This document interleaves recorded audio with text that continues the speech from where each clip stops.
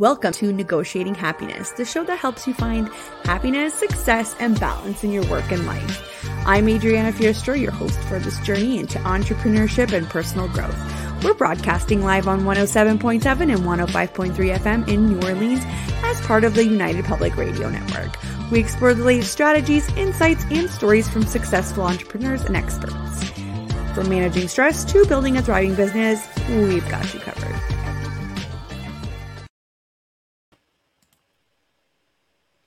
Good afternoon to everybody. Welcome. Today is December 11th, 2023. We're almost at the end of the year.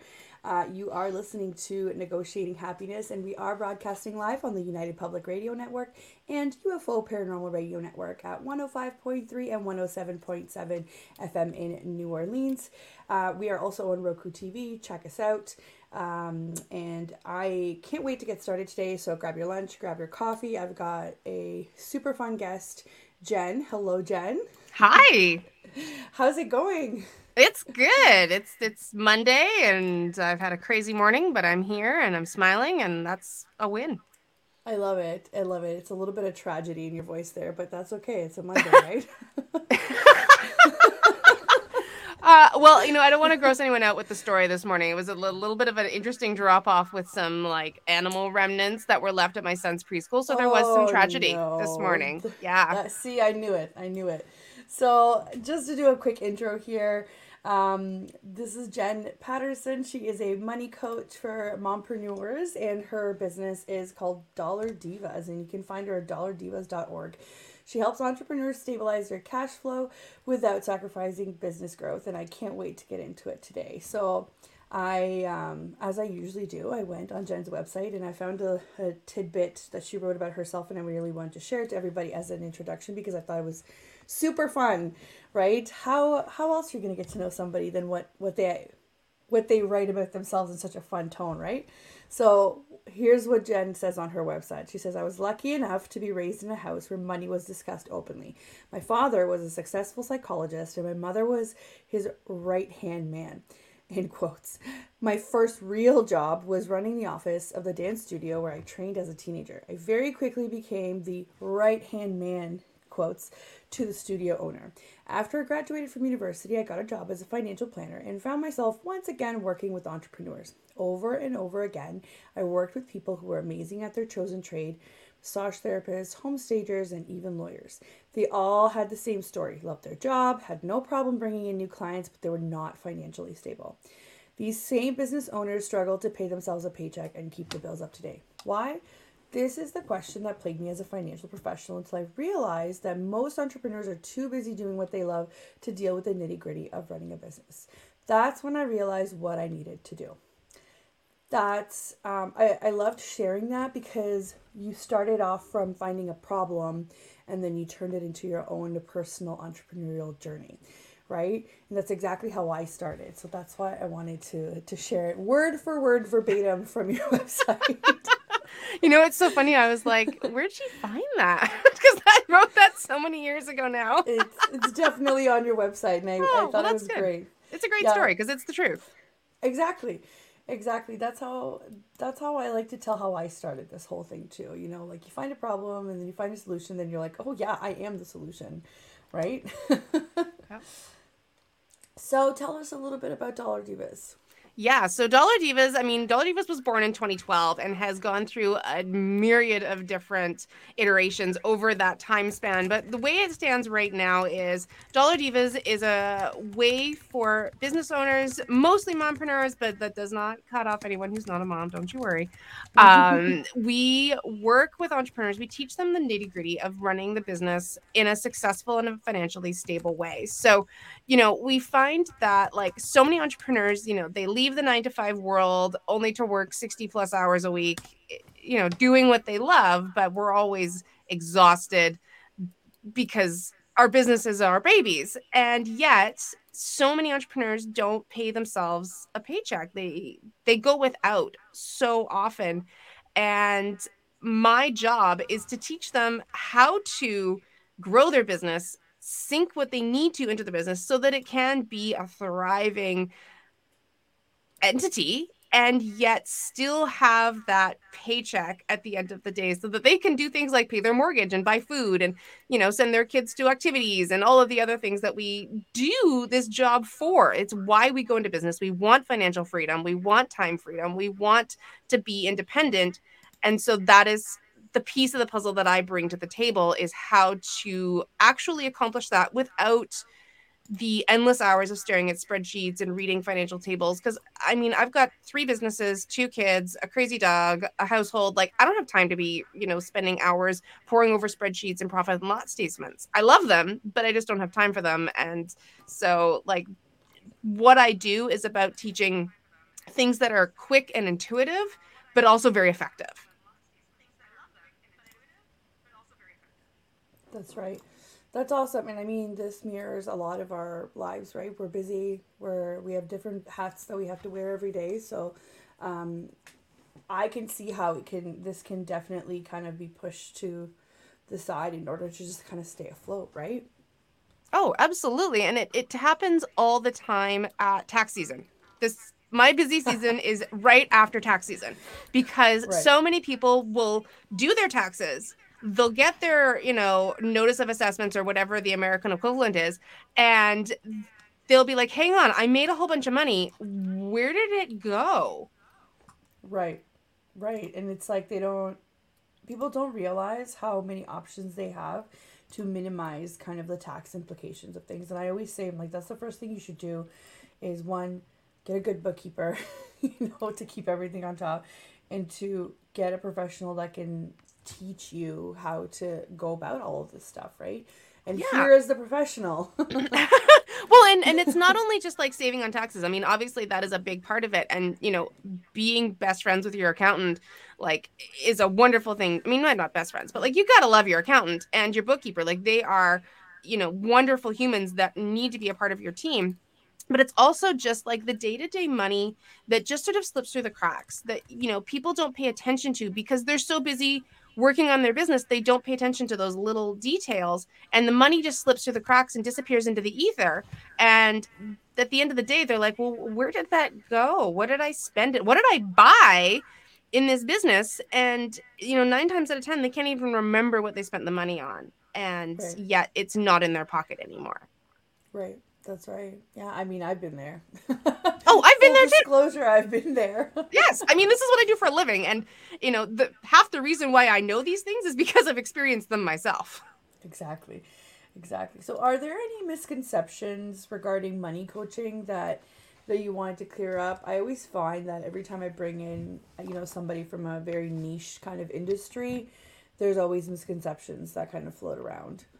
I think the biggest misconception is that I'm going to tell you how to spend your money, and I'm going to tell you what's Hmm. right and what's wrong, and that it's going to be very restrictive, and that people are going to feel like they're closed in.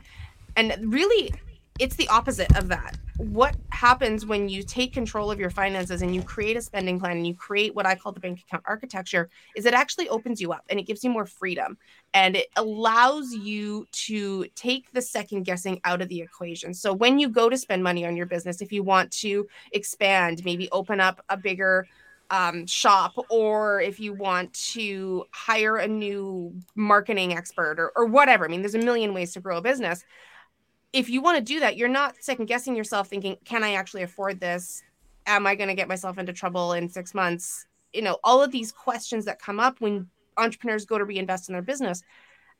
This type of solution, this type of system completely eliminates that, because you know exactly where you stand no matter what is going on with you inside your head. You can look at your bank account architecture and know within seconds whether or not you have the cash to invest in this growth, or if you have the cash to give yourself a bonus or give yourself a raise, or hire a new assistant. Like, it's so much easier, and it provides more time freedom, and it provides more financial freedom, because you know exactly where you stand, and there's none of that, oh, I don't know. And then it also eliminates the need to constantly hustle for business and maybe take on Right. stuff that you don't necessarily want to do, but you feel like you have to do because you need the revenue. I hate Having a that. system like this will support avoiding all of that headache.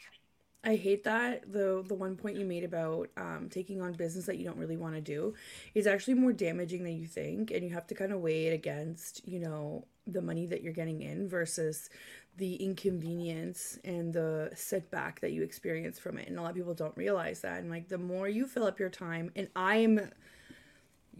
my business coach will 100% be like, you are in this position, and I am in this position. I was in this position. I've gotten better. I've like transitioned, but you literally fill up your time with the things that you shouldn't be doing, and that it does not allow you to grow, to open up time for the clients or the projects that you do want to be doing.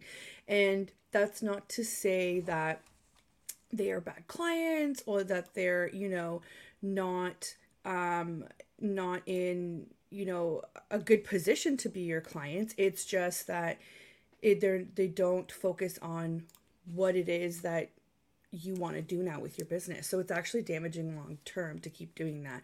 So it's such a good idea to get your finances in order before, so to basically prevent. I'm so glad you touched on that, because that's something that resonates with me so much.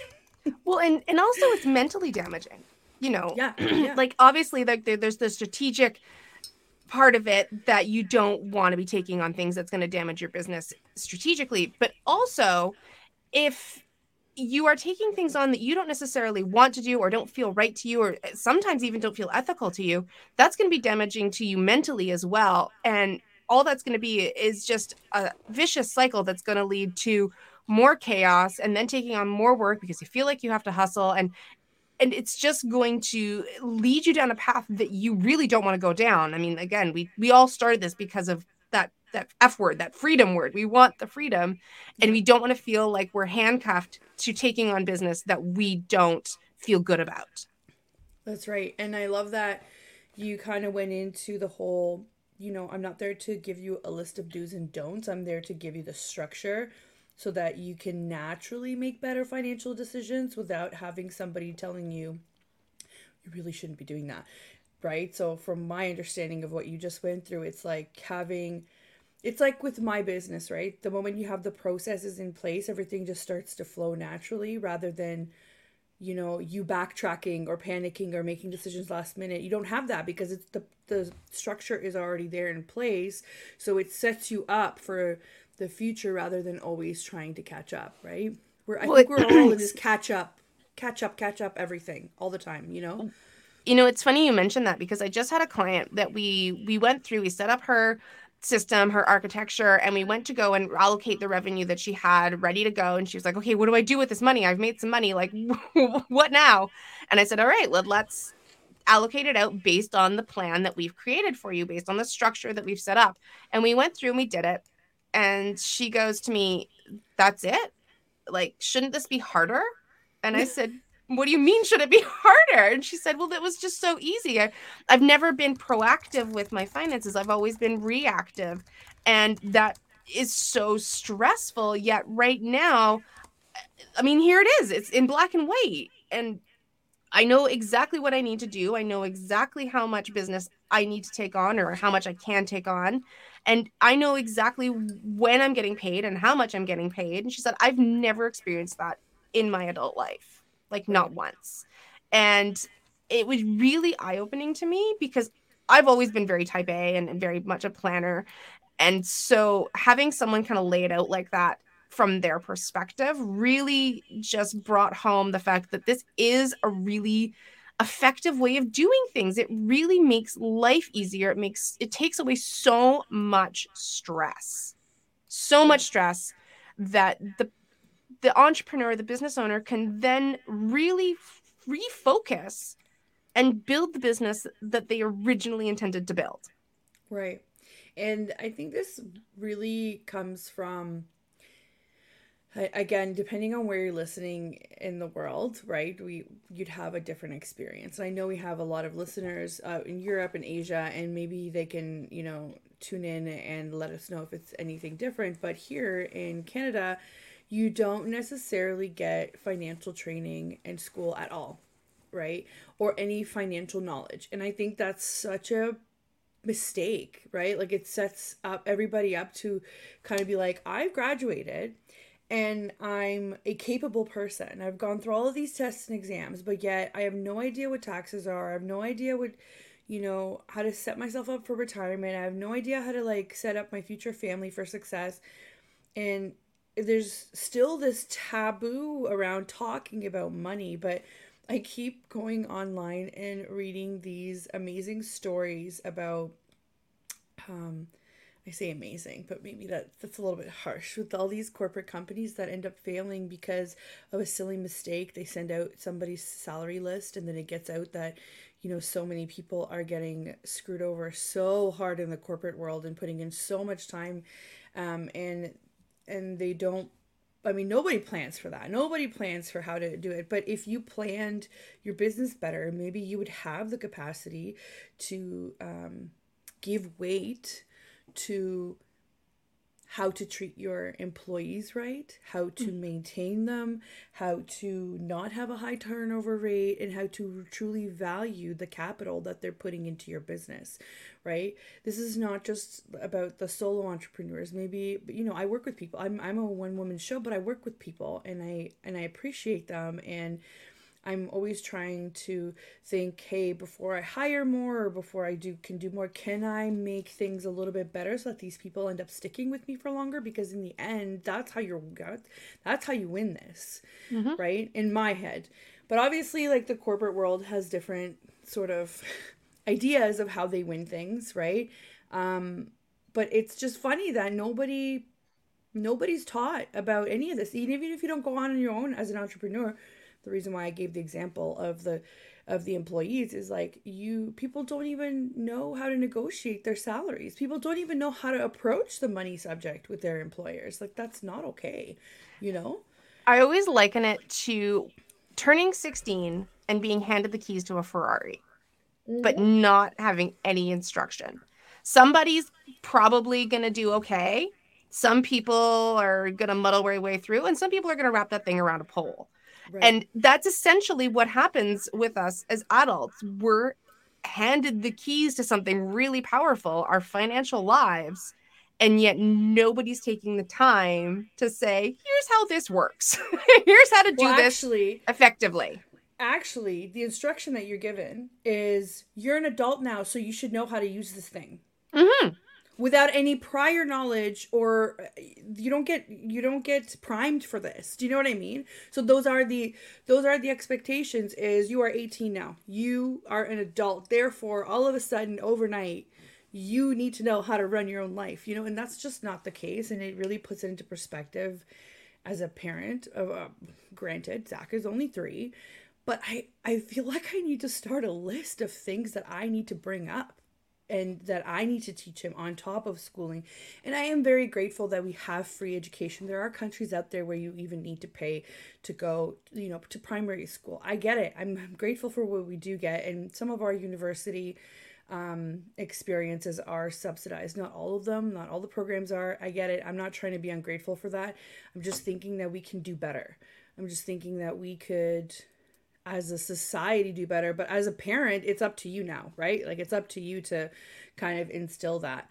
And it's the same thing with, young entrepreneurs. Now that you're an adult, it's up to you. You don't no longer have, entrepreneurial parents, unless you have coaches or mentors, then it's their job to steer you in the right way, which is now like your job, right? But if I was on my own and didn't have any advice, it's now my job to figure out that I'm not the financial guru and that I do need help, and I need to find somebody like you who can explain the weeds to me, help me get out of the, this mess. You know what? Here's the thing. I have a degree in economics. Like, I literally went to university and learned about money. Everything I teach came from my own experience and me figuring it out on my own. Because my I'm not degree in economics, shocked. I learned about supply and demand, I learned Sure. about the banking system, I learned about insurance, all of that stuff. Sure. And I Sure. spent years writing endless exams, and I could tell you just, all about GDP and all of that. I mean, it's been a while, but like I could probably figure it out again. Sure. However, like I said, every single thing in the coursework that I teach comes from my own experience and me doing it wrong for so many years Right. and failing so many times to find systems that worked. And that is what led me here, is my own like determination to find a way that was better than what I was finding on the internet. Because the advice that I see all the time, particularly in the financial sector, it all stems from a predictable paycheck. And it's like budgeting for employees. And don't get me wrong, that's important information, and people who have a 9 to 5 definitely need to like pay attention to their finances. But Totally. when it comes to being an entrepreneur, it doesn't work because you don't know what you're going to bring in every month. Like it could be thousands of dollars, or it could be hundreds of dollars, or it could be tens of thousands of dollars. And it varies so much depending on a million different factors. So having that like traditional budgeting advice just fail over and over and over and over again, I was like, okay, I gotta change this up. It's not working anymore. Yeah. And that's how I landed where I did, was because I was just purely refusing to give up. Which is, that's how all great entrepreneurial ideas start. It's from looking at the mold and saying, the mold doesn't work for me. I'm going to create a new mold, right? And I love that. I love hearing that, because I think for people who are thinking of becoming entrepreneurs, they they hear a lot of no's and a lot of negative kind of, it's too risky. You don't have you can't just start overnight. You have to be safe and blah, blah, blah. So I love hearing that, because it stems out of the decision of, this doesn't work. I can figure out a way to do it better, and I can share it with the world, right? This is progress. No matter how you look at it, even if you fail, it's progress, because you've just taken off that option. It's been tested and it doesn't work, move on. That is still progress, right? Yeah. So I love it. I love to hear your outlook on this, because it totally encourages people that haven't started to be like, you know what? Maybe my idea isn't that crazy. Maybe everybody's just scared. Mm-hmm. My question was going to be on this topic. What would be the best piece of advice that you could give to new entrepreneurs, like fresh? Yes. You know what? This is perfect, because I literally started, I'm a little bit nuts, but I literally started a brand new business almost a year ago today. Amazing. I know. Yeah. I need you to tell me about it. So the backstory on the new business is, my family is plagued with celiac disease. And so for anyone who doesn't understand what Same. that is, no way. My Worst dad, club yes. ever. Yeah. And anyone The who doesn't know cookies aren't even good. The cookies are not even good. Yes. And so anyone who doesn't know what celiac disease is, it means that we can't tolerate gluten. So gluten is in things like wheat, barley, oats. There's a myriad of different things. I can't remember the whole list off the top of my head, but we Yeah. can't process most flour. And so my family lived on pierogies growing up. We are Ukrainian. We love pierogies. And let me tell you, the commercial gluten-free pierogies on the market are vile. they are they are just, a lot of not, them are. they're A lot of not products are. good. And Yeah. so when we got diagnosed, my sister, who is more stubborn than I am, she went to work and she finally created a recipe for pierogies that was delicious, held together in the pot, and are just amazing. And when she moved out to Victoria, to sort of be nearer to family, I said, okay, like we have got to start marketing these pierogies. Like they are too good to just keep for ourselves. And Yep. so we did. And a year later, we are just like thriving. Our biggest issue at the moment, honestly, is we can't produce fast enough. So I love those kinds of problems. yeah, it's a brilliant problem to have. And so, like it's a brand new business, but it's doing great. And so it's been really exciting for me to take what I've learned from my coaching practice and apply it to a completely different business, because it's wildly different from my coaching practice. I mean, obviously, we have much higher expenses. We have physical product. Like it's all super new to me.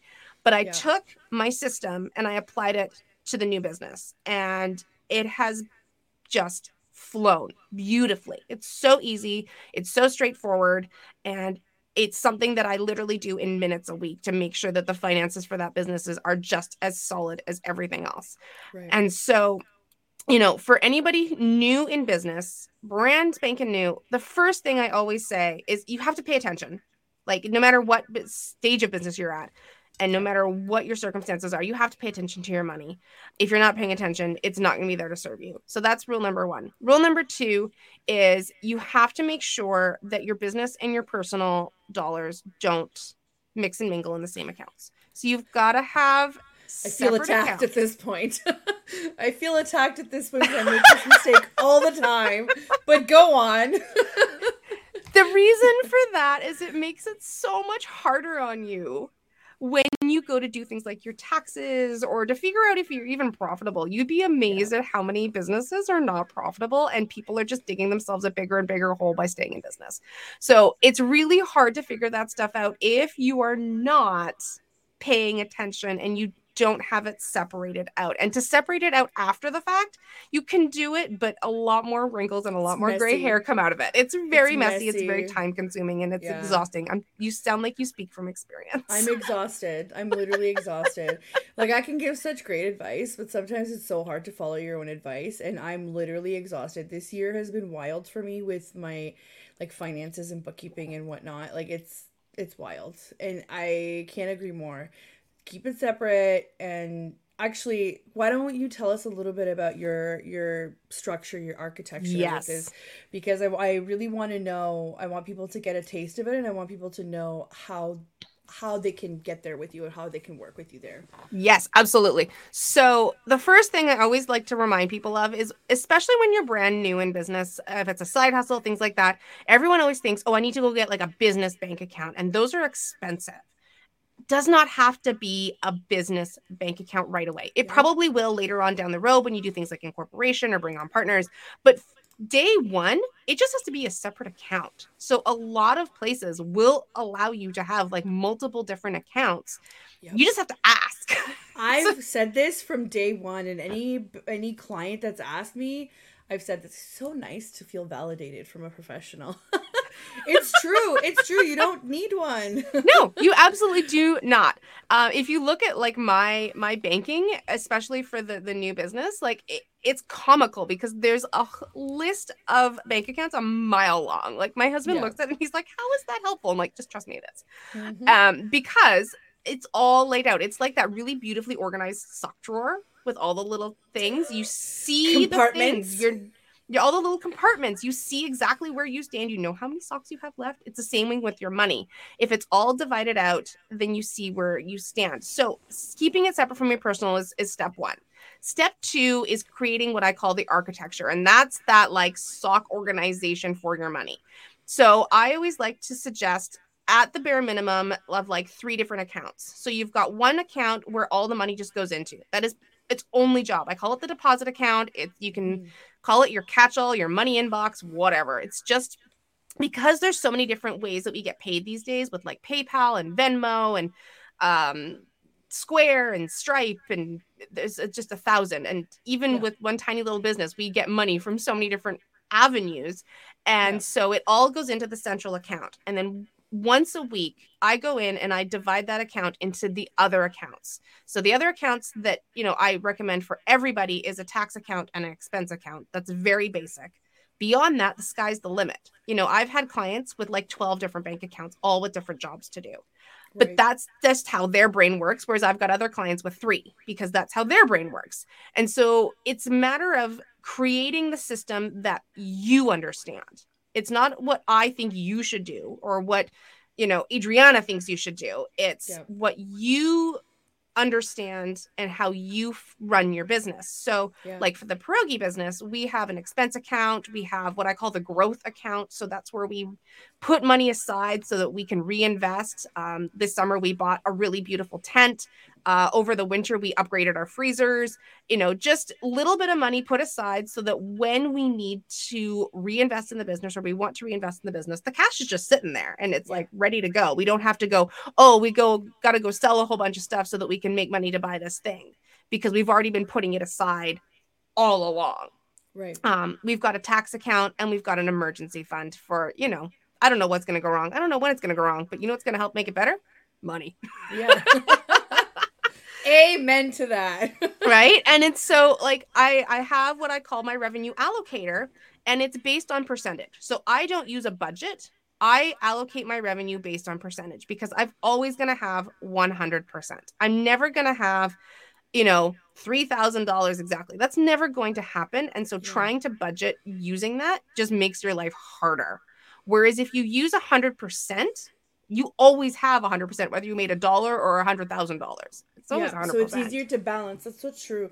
That's so true. I've done the whole budget thing, and it's like a disaster, and it fails very quickly. Yes, it does. Yeah. Because you have one of two problems.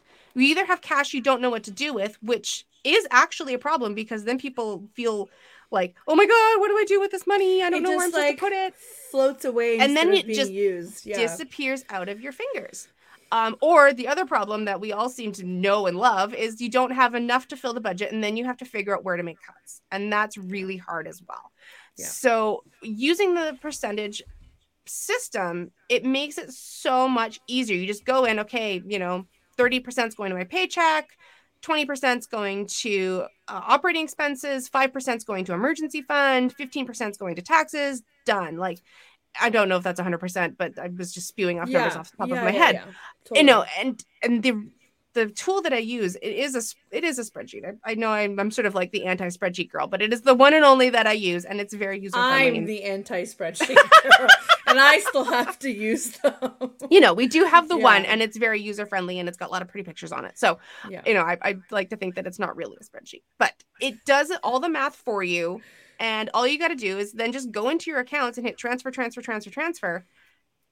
And done. I'm not even joking. It takes about 5 minutes when you get good at it. The first time, it probably take you about 10 or 15 because you're just kind of figuring out the kinks. But like literally, I did an allocation the other day. It took me 5 minutes. And I was like, oh, cool.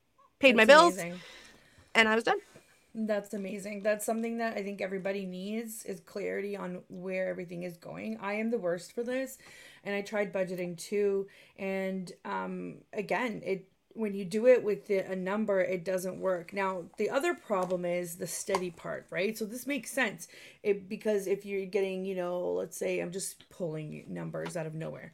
Let's say you get 20,000 one month, and then one month you only get like 6,000, right? It works because it's a percentage. Now, the problem is how do you kind of connect the gap? How do you make it steady, right?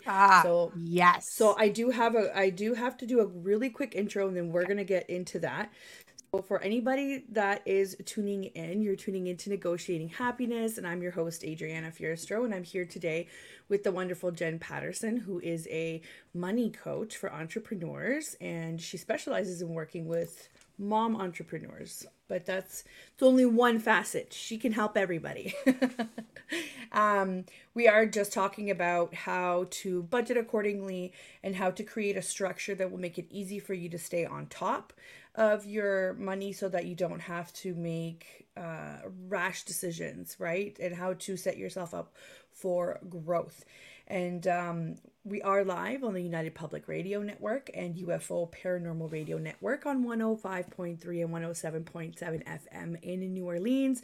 And we are streaming live on pretty much every platform there is, either live or you'll find us on a replay. So give us a like, leave us a comment. We do respond to our questions and feature comments. If you want to get involved, please do so. So let's dive right back in here. Jen, take it away.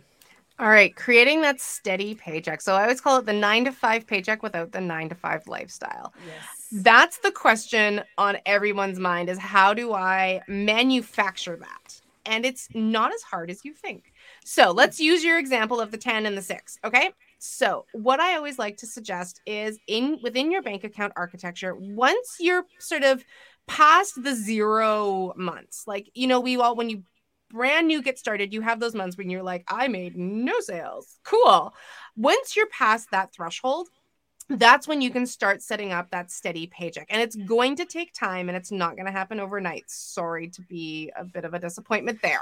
But what does in entrepreneurship, though? Let's be honest. What happens overnight? Honestly, nothing happens overnight. No. Yeah, nothing happens overnight. So, it's going to take some time and it's going to take some effort, but it's actually very simple. So you have a separate bank account that is just for your paycheck. That's its only job is to hold the money you pay yourself with. And you set aside a certain percentage of your revenue and put it into that bank account. Now, instead of clearing out that bank account every time you go to pay yourself, take out about 80%. And then what's going to happen is you're going to build up a little nest egg. And then you can treat that bank account like a well, like a water well, like the old school water well, wishing wells, we all can picture in our heads. And then when it rains, that well will fill. And then when you have a dry month, or, you get sick, you go on maternity leave, whatever, that well will be there to continue paying that steady paycheck, even if the revenue's not there. Right. Because Even if been building it. Yeah. Even if you are not working in your business, or having a bit of a month, or you're restructuring or whatever, that revenue, that money that you put aside in that paycheck account will still be there to pay you out that steady salary, even if the revenue is not there. And then you can take the time and go, okay, how do I want to now bring in more revenue to my business? And you can be strategic, you can be comfortable with it, and it eliminates that hustle need, because the money's there. The money's already there for you. It's supporting you. It's there. Right. I can't think of another word, but it's literally, it's just there. It's there as long as you don't do what I do and keep going back into that account. But if you use Jen methods, you would have separate accounts that you can touch. That one is a non-touch account. That is the deposit account. Let's make that clear. Don't do what I do. Do as I say, not as I do, right? Yeah. And yeah. You know what? The thing is it's going to be messy. It's going to be messy. Yeah. I always like to sort of think about, like, when you're cleaning your house and you pull everything out and you're sitting in the middle of a chaos and you're like mid-project regret syndrome. Like, we've all been there. And it's the same thing with your finances, right? Like, it's not going to be a steady straight line that's going to go perfectly. It's going to be messy. You're going to have things that come up. You're going to make mistakes along the way. But the important thing is creating habits that support you and support your finances and support your business, checking in on a weekly basis so that you're not leaving it 3 and 4 weeks and going, oh my gosh, and then making panic decisions, checking in once a week. All of those systems are there to support you, and it will happen. I would say on average, to create that like real steady 9 to 5 takes about a year. Right. If you are doing it consistently. I've seen people do it in 3 months. I've seen people do it in 6 months, but on average, I'd say it takes about a year. That's amazing. Yeah, because that's probably one of the most encountered comments that people make to people who want to become entrepreneurs is like, how do you handle the, not having a consistent paycheck? But it's I want to say it's a trade-off, but it's not. What you're saying is you can have it all. You can have the freedom, you can have your business, but you can also like organize it in a way that you have that steady paycheck. So you don't have to say the freedom is worth the not having a clear financial path. And it's true. You just have to put in the work. So what kind of homework do you usually recommend for entrepreneurs that need to get in a better money mindset? Oh, money mindset. That's a whole other, we could have another hour-long conversation about just that. You'll have to come back on. I know. Okay. Well, first of all, I'm a big believer that you can't have mindset without strategy, and you can't have strategy without mindset. So anyone who tells you that finances is 99.9% mindset is full of hooey, because if you just sit on your couch and think nice thoughts, good things are not going to happen. You have to get up off your butt and do things. I think that's the manifesting thing that's happening right now. Everybody on Instagram is just manifesting money from everywhere. And I have so many thoughts about this. And like, I agree with you. There has to be some strategy. And at the same time, like, I love me some spirituality and I love me some like connecting it with science. I really do think that, manifesting is just how to reorganize our brain in order to think in a way that helps us succeed. That's what it means to me. But what you're describing is the whole like trend on like Instagram of manifest yourself to like $1 million. Like, that doesn't work like that. Like, there has to be some real work that gets put in there in order for that to work. Am I right? Is that the kind of thing you're talking about? Yeah. Absolutely. Yes. And on this flip side, if all you focus on is strategy, but inside your head you're thinking, I'm a failure, I'm never going to be successful, I'm broke, blah, blah, blah, blah, blah, then guess what? You're going to be broke. You're not going to succeed. Limitation. It's a because limitation. All you're going to look for is the failure, and that's all you're going to see. Yeah. So you can't have one without the other. They must work interdependently for you to be truly successful. So that's the first thing that you must get your head wrapped around if you really want to move the needle forward. So if you're doing homework on mindset, the first thing I always like to look for is your language. Like, how do you speak about money? What is your internal thoughts about money? Like, how do you feel when you open up your bank account? Do you avoid looking at your bank account? Is Yes. that something that happens? Are you the one that's like, oh, I don't want to look at my app. Oh, it's scary. And do you avoid opening that mail, emails, whatever? Like, Yeah. is that something that you strategically or subconsciously avoid in your life? So what is the language you're using? Do you find that you're saying things like, I'm broke, I hate money, oh my gosh, if only I was a millionaire, blah blah blah blah blah? Those Yeah. are the things that you can change really really quickly and can make a shocking difference in your mindset. So one of the things I always like to say is you can't go from I'm broke to I'm wealthy, because there's always going to be that little voice in the back of your head that says, nah, no, you're not. And Yeah. so instead of trying to like completely do a 180, just take a baby step. Instead of I'm broke, it's like I'm working on getting myself more financially secure. I'm working at it. I'm trying to be more successful. I'm trying to get myself out of debt. And those are the things that are going to start being, believable. Your brain is not going to, second guess that, because it's like, okay, you're working on it. It's not perfect. And guess what? You're never going to be perfect. So give up that dream. But like, you can convince yourself that you're working on it. And so if you catch yourself saying those things, and they're so prevalent in our society, I mean, it's everywhere. Yeah. Being bad with money is considered like fun and cute, which I find just gross. Right. But I tried to make it cute to make myself feel better, but I acknowledge that this is when, as a responsible person, entrepreneur, this is when you reach out to get help, because you can get out of that. That's not a sustainable way of living. I'm telling you right now, it is not sustainable. But it's true. It's used for comedy, it's used for content, for entertainment. Like, but what people forget is that the people that make those types of videos are getting paid to make those types of videos. So it's actually kind of ironic if you think about it, yeah, right? I mean, I saw a meme the other day, and it was a little picture of Baby Yoda or Grogu, whatever you want to call him, and the line was, where do you keep your money? In my memories.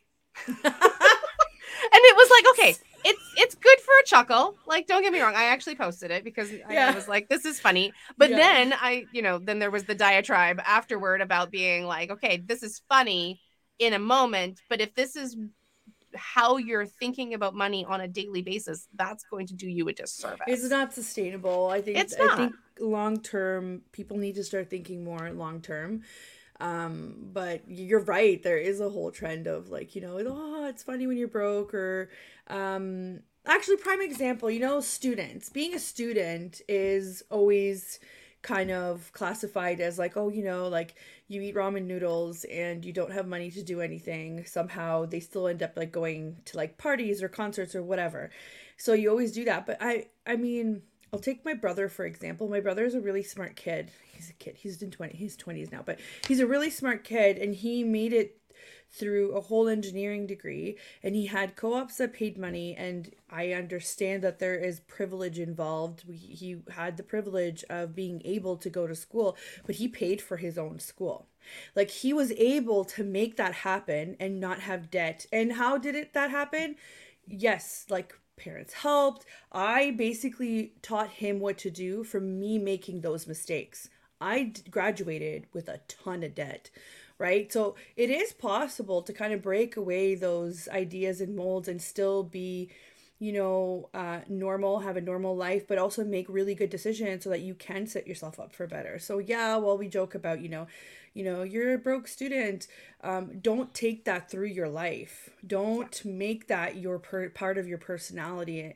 And sometimes I say it as like a coping mechanism, but don't get me wrong. Like it took me a really long time to change exactly what you mentioned, which is how you talk about it, what you put out there, what you put out into the world.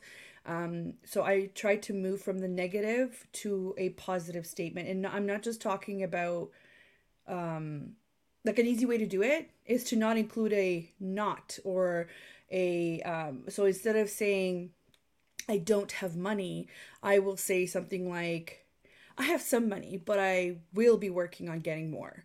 Like you just kind of shift it, right? You shift Hmm. it into something that's more positive. They mean the same thing, Hmm. really, right? First eliminate the negative words out of there, and then eliminate words like broke and you know Here's a big one. I can't afford it. ah yeah That's a huge one. So one of the things like this comes up with my kids all the time. They'll, say things like, "Well, can we go to Disneyland tomorrow?" And I'm like, "That wouldn't that be great?" And I'll say, "Well, like, you know what, guys? We're choosing to spend our resources somewhere else right now." yeah And like because that's more accurate than saying, "Oh, well, we can't afford it." yeah Like it's saying we could take 5 grand and disappear to Disneyland, but instead we're gonna pay the mortgage. right. And you're also teaching them priorities, because for kids, hearing no, it's not it's hard when they just hear no, we can't. Yeah. It's different when they hear, well, we have to take that money and use it for things that will, sustain us for the next couple of months, right? So then they're like, oh, why do we have to do that? Like in their heads, they absorb so much that they're already thinking about why, and they will regurgitate that information to you later. Oh, Right? yes. Like I already see it with my 3-year-old, things that I tell him like, 2 weeks ago.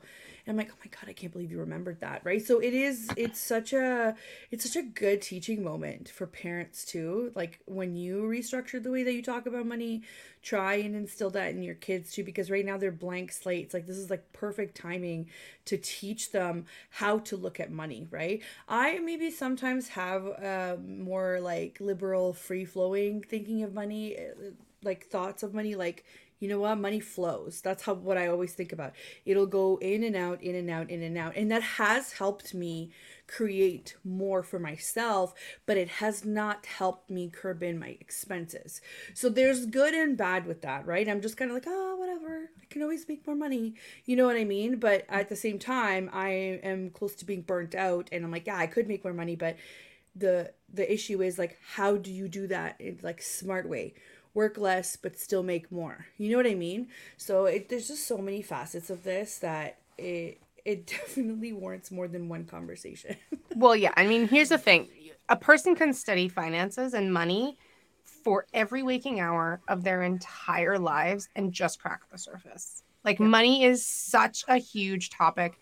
And even within ourselves, I mean, dealing with your money mindset, this is something that I always like to remind people. It's not something you can tick off a list. It's not something you can be like, nope, check, done money mindset. All right, moving on, next thing, because it's directly linked to everything.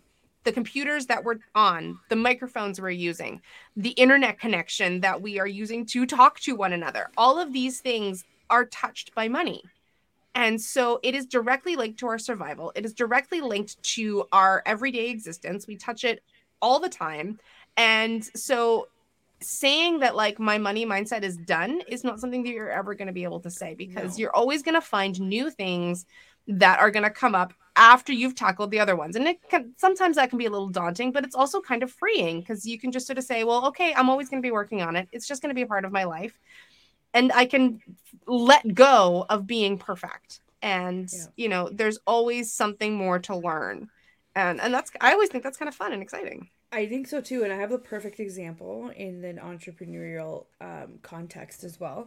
Think of all of the big brands that didn't have a website before COVID, that have been in business for, I don't know, 30, 40, 50 years, that basically thought that they were untouchable, and then COVID hit, and all of a sudden you have no way to get your product or your service to the public, and then they got hit really, really badly. And it's like, because you didn't plan ahead, because it's not like the internet or the .com era started when COVID hit. No, that started like 20 years before that, right? And you did nothing about it for your business. Then it's the same thing. It's about, how do I ensure that money keeps flowing and that money makes sense, right? And they didn't do that. They didn't cover a huge portion of our changing society. So of course there isn't a check, I am now certified and I have the best money mindset ever. There's no way, because our world is continuously changing and flowing, and how would money not change, right? Look at all the marketing books that were written in the 80s that now don't make any sense because the way that we do marketing now is so different, right? It's the Yes. exact same thing with money, right? Well, and Because I love that you brought up COVID and all of that, because that, also reminds me of just how important it is to be on top of your finances, to make sure that you've got a financially stable company, because I don't know what's coming down the pipeline. You don't know what's coming down the pipeline. None of us saw COVID coming, and yet it presented itself, and a lot of companies didn't make it because they were sort of that paycheck to paycheck, and they were, just walking that fine line. And so they didn't make it because they didn't have the financial backing to weather the storm that no one saw coming. And, no. like I've said it time and time again, I don't know what's going to go wrong. I don't know when it's going to go wrong, but something's going to go sideways in your business. And you need to be prepared for that. And Like unless financial you're stability is how you do it.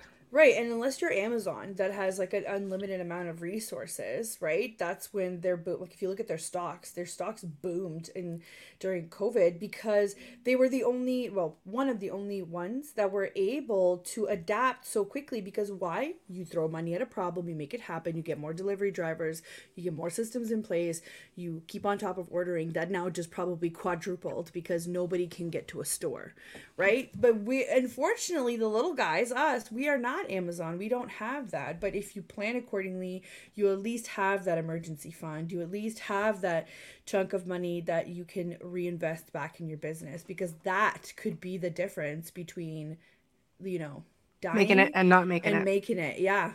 Well, and Yeah. here's the other thing, like the other thing I want to remind people of is there's no such thing as too big to fail. Right. Like let's take Amazon. Amazon's a great example of this. What would happen to Amazon if suddenly tomorrow the internet wasn't a thing? Right? Yeah. Like, I'm not saying that's going to happen, but stranger No. things, right? Like stranger things have happened.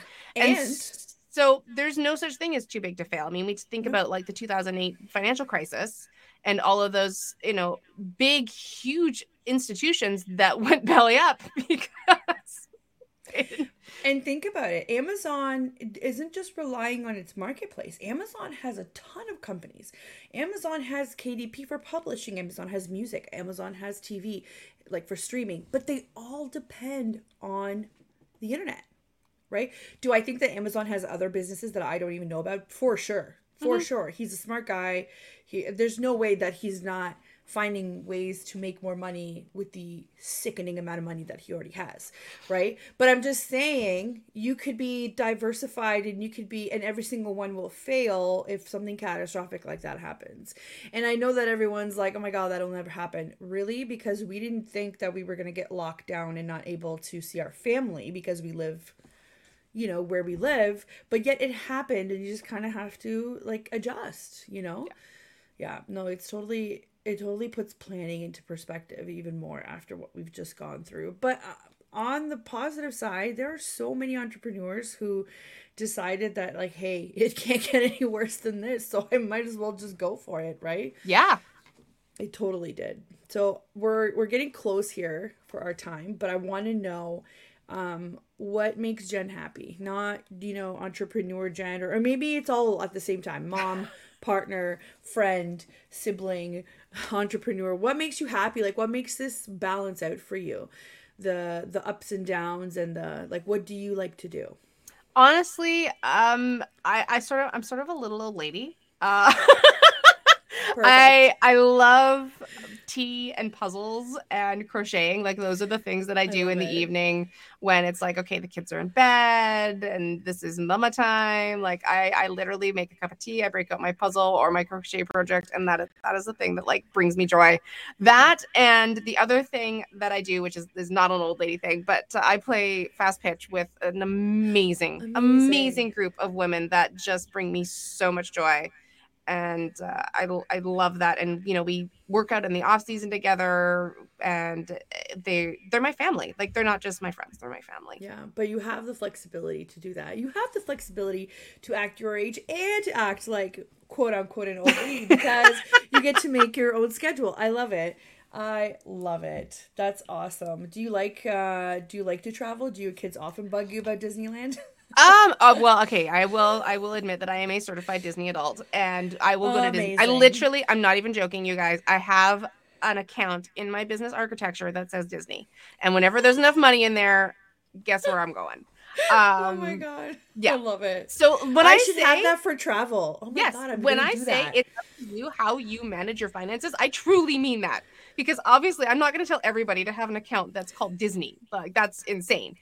But But you know, travel, I but feel like that would resonate with a lot of yes, like if you entrepreneurs. literally want to take some of your money and put it on travel, like I've had at least four clients that literally off the top of my head, I can think of four faces that have travel accounts in their architecture because they love it so much. And so I was like, well, then cool. Like, let's put a bank account in your architecture and Right. siphon some money off. Like, I had one client who was, a little bit newer in business. So they only siphoned off like 2 or 3%. And I had another one who was putting like 8% of their revenue into travel. And like, they were making good bank. And so, I mean, within the time they worked together, which is usually about 3 months, they were like, oh, I booked a trip with my travel money. I was like, that's amazing. Like, Yeah. And that's also a really good way to do it if you are, let's say you're a proprietorship, so you're not really drawing a salary. You have to like artificially draw it, and you don't have kind of a set like vacation time. So you can have an account where you can save for your time where you're not working because I don't know if you're like me, if I'm not working, I'm not making money, right? But if I have a vacation account, then I know that I can dip into that if I need it while I'm not working, right? yeah. So that's such a great way to look at it. And also, I'm sure Jen can tell you this also, but there are savings accounts that have sub accounts. So even if you don't open a million accounts, you can open one that has like 5 or 6 different kind of subcategories, Yeah. but that will keep your money separate as well. Mm-hmm. So, There's I, lots of different ways to do it. And, yeah. that's one of the things that I always like to walk through with my clients, hold their hands through the process, because it can be really overwhelming, like picking a bank. Yeah. And let me tell you, switching banks is a big pain in the butt, but it sometimes can be really worth it. I had a client just recently that was feeling really like stuck in her business, and literally just the process of switching to a new bank just opened up the world for her. And it would seem Yep. so silly and trivial, but she just felt like the previous bank wasn't serving her in the way that she wanted, and she felt like she always had to like kind of do things but not quite the way she wanted, and it was always very like kind of band-aid Yep. solutions. And so I was like, well, like, why are you still there? And she said, well, because I've always banked there. And I was like, that's silly. It's not a Let's good find you enough a new reason. one that was going to serve you better. And we did. And Yeah. it literally was the catalyst for a huge wave of change, because Yeah. that was where she was stuck. And Yeah. so like walking through the process of finding, either communicating with your bank on what you want to do or finding a new one, that's something that I help a lot of my clients through, which can be a really big sticking point because it can be overwhelming. There's so many options out there, and a lot of people find their banks kind of intimidating. Of course, yeah. I mean, they're just giant, institution that handle all of the finances. They are the ones with the power. So of course, people find it intimidating. But this was so great, Jen. Thank you so much. We are now nearing our time. You should definitely come back on. I had so many more questions. I was going to ask you all about, what advice do you give people that want to scale? And I mean, we could probably dissect so much more. So definitely would love to have you on next year as well. I hope you enjoyed this. I had so much And fun.